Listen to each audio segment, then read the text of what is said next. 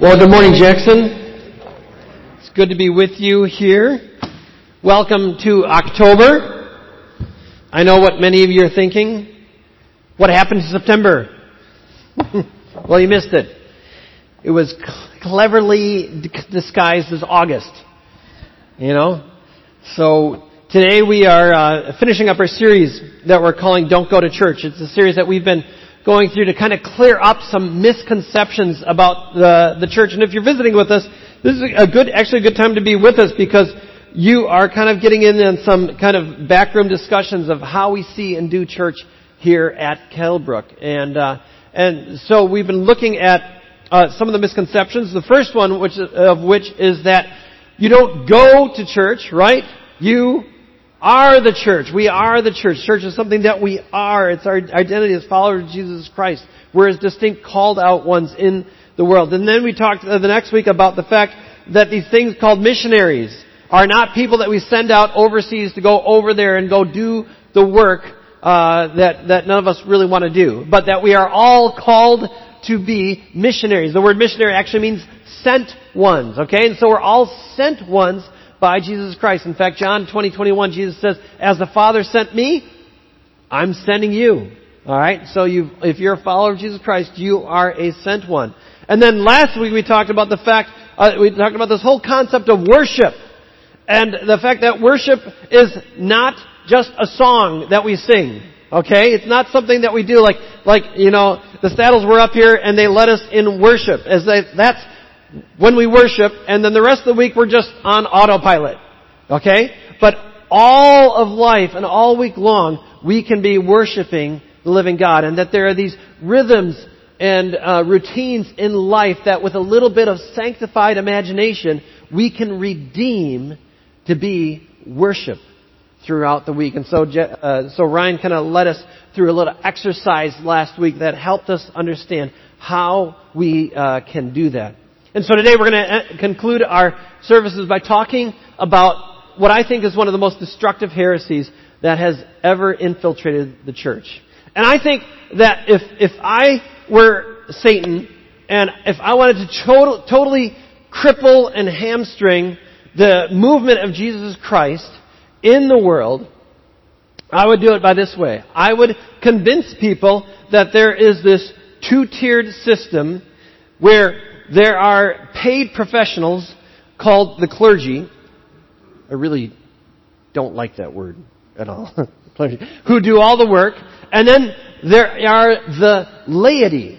And everyone else is normal. And they don't really have any responsibilities or don't get a chance to do any kind of real ministry work at all. When you read in the scriptures that nothing could be further from the truth. Those terms, clergy and laity, aren't found in the Bible, by the way. You can look all you want. You won't find such a two-tiered system, two-tiered classification where some people can do certain things and other people don't get to do certain things. In fact, Jesus expressly forbade His followers from creating such a system. He said, don't let anyone call you rabbi because you're all brothers and sisters. Okay? And He says, don't call anyone your father because you only have one father, your heavenly Father. And He says, don't call anyone teacher because you only have one teacher. That's me, the Messiah. You know, Jesus Christ. And so, but we have a hard time following these commands of Jesus. I remember when I was a part of a church in another area, and the pastors of this church were literally crisscrossing the entire county that we are in, administrating communion to elderly folks and shut-ins and people who weren't able to come to the gathering on Sunday morning. They were spending a lot of their time doing this. And I asked one of the pastors one day, I said, well, why don't you just empower the lay people, the regular people, to go out and administer communion? And I'll never forget the response to me. They're like, you don't understand, Mike. Only pastors get to administer communion. And I was like, oh, okay. Can you show me where that says that in the Bible? Like chapter and verse, please? Because I don't get that anywhere in the Bible. The problem is it doesn't say that in the Bible. Nowhere close.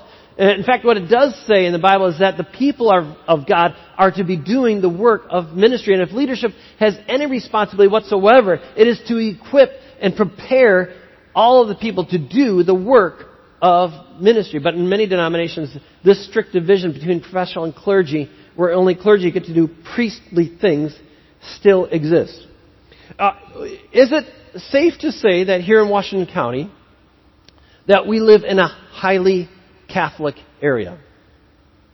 Is that a safe thing to say?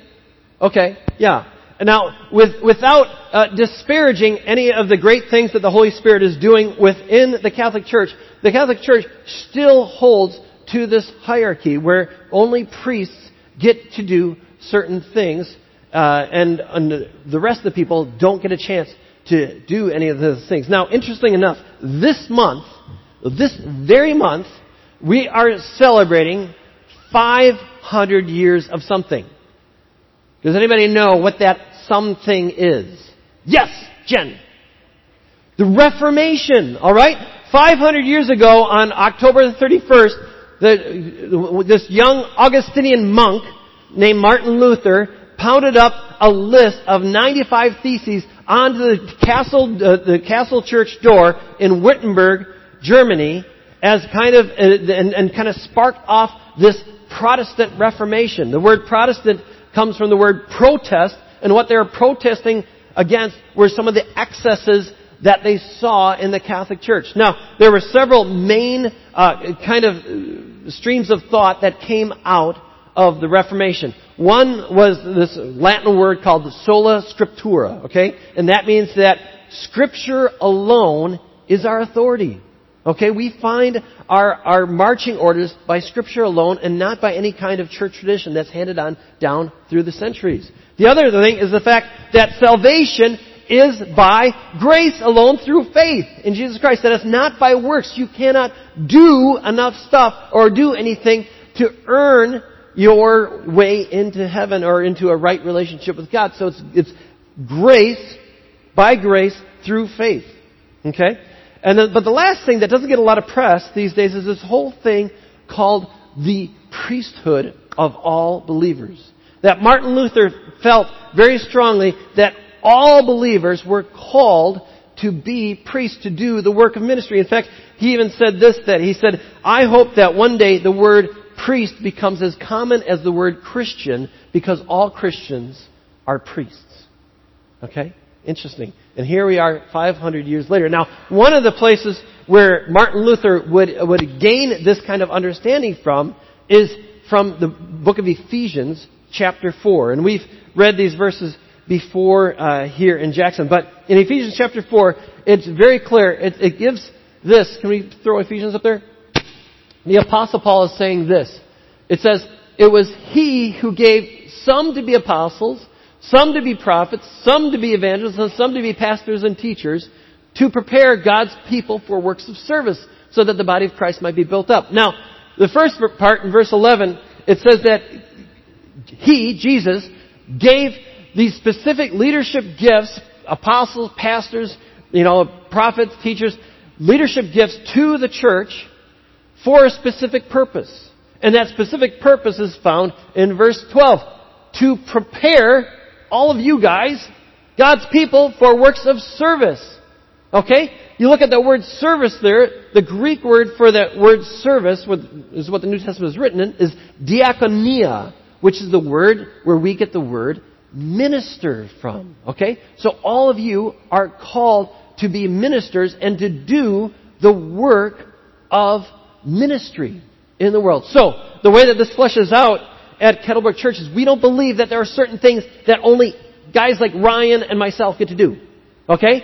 Everyone gets to play. Okay? Everyone gets a part to play here. So, things up there things like baptism, okay, are things that everybody can do. Okay? And we just had a baptism actually up in West Bend at Regner Park. We had about 15 or 16 people get baptized. Troy and I barely got in the water. In fact, we were looking at each other before, and I'm like, "You baptizing him?" I baptized my son, but most of the people who got baptized were baptized by people like you in the congregation. They're small group leaders. They're parents. Okay? So things like that. Things like communion. Now, we will celebrate communion here at our large group gatherings, but we also celebrate communions in our small groups. Okay? And we celebrate, and everyone, our small group leaders, they're the ones who administer the communion to people. You don't need to have a paid professional or a priest to be able to do communion. The next one out there is preaching and teaching. Okay? Over the summer, we had several people from the congregation, normal people. Imagine that! Get up here and do some of the preaching and teaching, because we believe that everybody has been gifted in the body of Christ. And some people are gifted with this gift of teaching. And so we want to give them an opportunity to express that gift and exercise that gift of teaching. Now, we understand that's a lot of work to put together a message. Sometimes it's 20 to 30 hours to put together a message. So we have people on staff who do this regularly as part of their routine. And so we allow for that. But that doesn't mean that only paid professionals get a chance to do this. Everybody gets a chance to play. Even things like weddings and funerals. We have had small group leaders. This past summer, we had a small group leader perform a funeral for the brother of one of his people in his group. Okay? This guy had a brother who overdosed on heroin. And the small group leader was the one who stepped up to the plate and did the funeral for that guy. And so, this is what I want to say. Keep this up here. The areas of the world where the growth of the church is slowed or stopped or in decline are areas where only certain individuals get to do this kind of stuff. But the areas of the church of the world where the church is just exploding exponentially and growing beyond a belief is areas where everyone gets to play. And everybody gets to do these kind of things. And all people are equipped and empowered to do the work of ministry. And the reality is this, is that we are not served by priests in the church. We all are priests of the living God, called to serve our world. Now, there was a time in Israel's history when there was a very clear delineation between the sacred and the common, the spiritual and the secular, as far as vocation goes. And there is this well-defined priesthood. Okay? Out of all of Israel, there was one tribe out of 12 who was called to work in the tabernacle, this tent, this mobile tent that Israelites would gather together to worship in. And only one tribe was allowed to work in that tent. That was the tribe of, anyone know? Levi! Yeah, the Levites. They were the ones who were able to do this, okay? And out of that tribe of Levi, there was only one family, and that family was the family of Aaron, who were called to be priests. And they were the ones who went into the Holy of Holies and into the Holies, and they made sacrifices, and they did all the work of worship. And if you read the book of Leviticus, which is really interesting reading, by the way, that's like the playbook of the Levites, right? Okay, Levites, Leviticus, you get it? Okay, that's like the playbook. And you can read all sorts of things of how they were to do their sacrifices and how they were to lead the people in worship and what they could and could not do. But then, a day came when one high priest came and sacrificed himself for all sin, for all time, for all people. And that great high priest, Jesus Christ, Hebrews says, just upset the apple cart. And it changed everything after Jesus gave His life. In the Old Testament, there was one nation out of all the nations in the world, right? That were God's very own unique people, the nation of Israel, right? In the New Testament, guess what? God's people come from all nations, all tongues, all different tribes, okay? In the Old Testament, one tribe out of 12 were called to be ministers and able to do the work, right? Guess what? In the New Testament, we're all called to be ministers. In the Old Testament, one family, the family of Aaron, was allowed to be priests and do the work of the priesthood. And guess what? In the New Testament, we are all of us, invited and called priests of the living God. One of the places that shows us more clearly than almost any other place is in 1 Peter chapter 2. So I want to invite you to turn in your Bibles to 1 Peter chapter 2. You will find that on page 840 in your Bibles. Or if you just want to follow up on the screens, you can do that as well. We're going to look at 1 Peter chapter 2, verses 9 through 12. We have read these before, but these are such critical and crucial verses for us to understand as we are trying to get our arms around who we are as the people of God here at Kettlebrook Church. So I just want to read these, and then we're going to kind of comment on them just a little bit. Verse 9 of chapter 2. He says, "But you are a chosen people, a royal priesthood, a holy nation, a people belonging to God, that you may declare the praises of Him who called you out of darkness into His wonderful light. Once you were not a people, but now you are the people of God. Once you had not received mercy, but now you have received mercy. Dear friends, I urge you as aliens and strangers in the world to abstain from sinful desires which war against your soul. Live such good lives among the pagans or among the unbelievers, that though they accuse you of doing wrong, they may see your good deeds and glorify God on the day that He visits us." So, this whole idea of us being priests, this is picked up again by the Apostle John in the book of Revelation. But in all these passages, and there are others, it says that we collectively are the priesthood. In 1 Peter it says that we're a royal priesthood. It says in another passage that we're a holy priesthood. So what exactly does it mean that we're priests? Okay, you might be sitting there going, "Okay, Mike, great. I'm a priest. Does that mean I get to wear a collar? Like, what does that mean?" Okay, well, in the Old Testament, being a priest had several implications. One is that they were in charge of the worship. They are the ones that kept the worship calendar and the weekly, monthly, and yearly rhythms and rituals. They were in charge of the entire sacrificial system, and they led the service. Their job was worship. Worship was what they did. The other thing is that they were holy. They were completely set apart. They were distinct from everybody else. The book of Leviticus is very clear who could and could not be a priest. If anyone had a blemish, if anybody had a deformity, they couldn't serve as a priest. They were to be altogether holy, separate from the common things. And they were to be mediators. They were to be the mediators between the nation of Israel and the living God. They stood between the two of them. If you wanted to go and meet with God, you went to the priests, and only to the priests. And the way that they fulfilled their duties as mediators is they served. They served the nation of Israel. They were those who did what was needed to be done so that their fellow Israelites could be right with God and could meet with God. This is their unique contribution to the nation. And as such, they had no inheritance. They had no land of their own. They depended solely on the tithes and offerings of the Israelites. But one thing was for sure, Israel did not serve the priests. The priests served the nation of Israel. And when that equation got turned around or got confused, there was trouble. Okay? Now, it's interesting. If we look at this passage from 1 Peter chapter 2, we see the exact same things happen. We see the themes of worship, we see the themes of holiness, and we see the themes of service in these passages. Can we put the 1 Peter verse back up there? Gary, go back a couple more. And one more.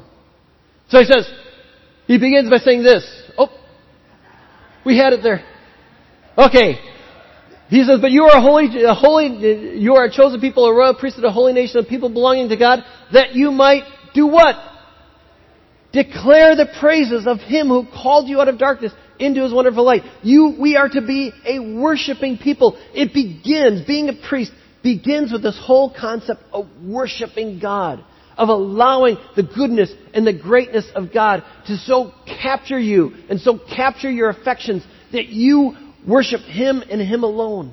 That you know that only He is worthy of our worship.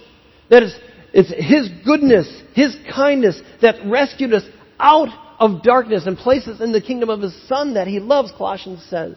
And we live our lives as just an offering of thanksgiving and worship back to Him for that. When was the last time you did that? Where you just sat in God's presence and said, God, I worship You. You could read the book of Psalms and just practice worship and just rehearse some of the Psalms and talk about how good and how great and kind and powerful and mighty and brilliant is God. And just sit there and worship Him. You will never become a priest of the living God until you learn to adequately worship Him. It begins with worship. And then it then on. It begins with holiness. Let's go on to the next slide. It begins with worship, and it says, Dear friends, I urge you as aliens and strangers in the world to abstain from sinful desires which war against your soul. What is Peter calling us to here? He's calling us to holy living. In fact, if you look at the first chapter of Peter, he says that we are to be holy because God is holy. And we are to represent Him. We are to allow His values and His priorities to influence us. We are to reflect the priorities and the values and the attributes of the kingdom of God. Things like love, joy, peace, patience, kindness, goodness, faithfulness, gentleness, and self-control. The fruit of the Spirit are the things that are supposed to characterize our life. And when we begin to worship God, guess what? By the Holy Spirit, He begins to work out those things in our lives. And we actually become holy people as we learn to worship the living God. And that you become different. To be holy is to be different, to be set apart. Just imagine if you went to work and you just let the things like love, joy, and peace characterize your life.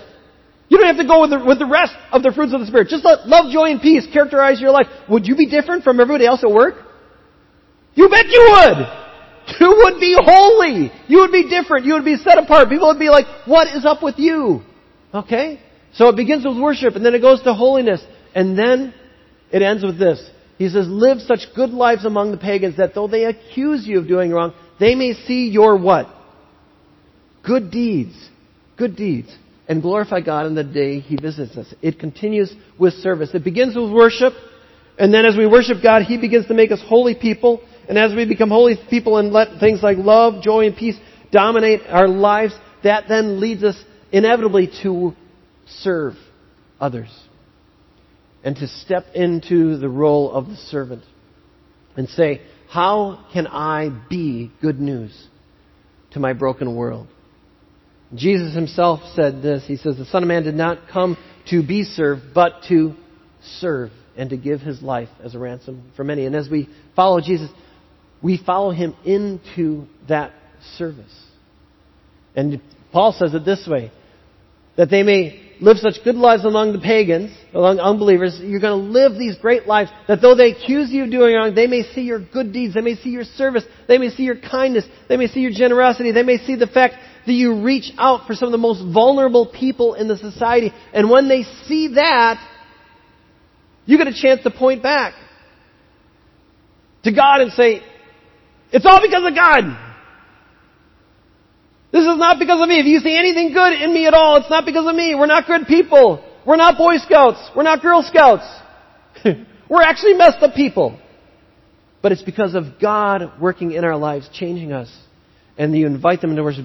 Go to the slides. If you can go to slides where there's a flow chart up there. I'm sorry, I'm skipping around here, Gary. You're doing awesome. There you go. So it begins with this. Here's the flow of 1 Peter chapter 2, verses 9 to 12. It begins with worship. We become a worshiping people. As we learn to worship the living God, He changes us into His likeness and holiness. Okay? Things like love, joy, peace, patience, kindness dominate our lives, and that leads us inevitably into service and good deeds and reaching out, wading into the mess of our society and saying, how can we be a voice of hope in this area? Where is there dysfunction? Where is there brokenness in our world that I can address as a follower of Jesus Christ? Because if we don't address it, no one else will. And you know what? It's that very service, that very good deeds that we do amongst our world, in our world, that then gives us the credibility. It gives us the one thing we need most in life, folks, credibility, to point back to Jesus Christ and say, it's because of Him. As people see what we're doing, they become put on inquiry. Why are you doing this?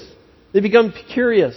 And that's our opportunity to point back. It's almost as if our good deeds is the bridge that carries the weight of the truth of the gospel.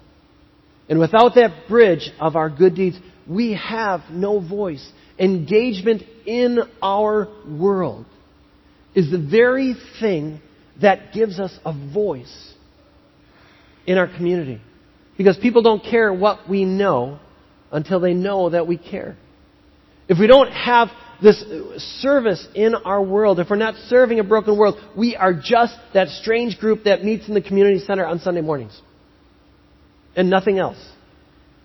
And many people won't come to these gatherings because of how good the preaching is here, or how good the coffee is afterwards, or how good the music is. They just won't. But they will come if they encounter a group of followers of Jesus Christ, lovingly, kindly, patiently serving people in our world. I know for a fact there are people in our gatherings today because of your involvement in things like citizen advocates. I know that for a fact. There are people who are up in West Bend this morning, right now, because of things like Celebrate Recovery, our outreach for people who are in drugs and addictions and alcoholism, all sorts of things like that. There are people who are in our small groups today from the justice system in Washington County because of the way that the people of Kettlebrook have brought all the broken and kids from foster families and adoption into their families. There are people who are in our small groups today because of that. It's our very act of service and loving a broken world, doing that well as God changes us, that gives us a voice in our community and allows us to point back to the one who saved us and brought us out of the darkness and into the kingdom of the Son, whom He loves. You are all priests, called to serve a broken world on behalf of our leader, Jesus Christ. Jesus said it this way in Matthew chapter 5, if we can get those up there. He says, "You are the light of the world. A city on a hill cannot be hidden. Neither do people light a lamp and put it under a bowl. Instead, they put it on its stand, and it gives light to everyone in the house." And then he says this, "In the same way, let your light shine before men, that they may see your" what? Good deeds. "And praise your Father in heaven." What does Jesus say our light is? Let your light shine before men, that they may see your good deeds. Our good deeds is our light. And then when we complete that circuit and point back to Jesus Christ, what do? They get a chance to praise not us. We don't want them praising us. But praise our Father in heaven. If we don't ever get around to being priests, we don't ever get around to pointing back to Jesus Christ. We dare not abdicate our roles as priests in this community. We dare not. Dare not. Let's pray. Father God, I pray that you would bring this home to us. Pray that you would remind us of our calling, our unique calling in this world as your priests, to represent you, to serve people well. And that in doing so, we'd have chance after chance and opportunity after opportunity to point back to Jesus and say it's all because of Him. It's all because of Him that we're doing this. We pray this in Jesus' name. Amen.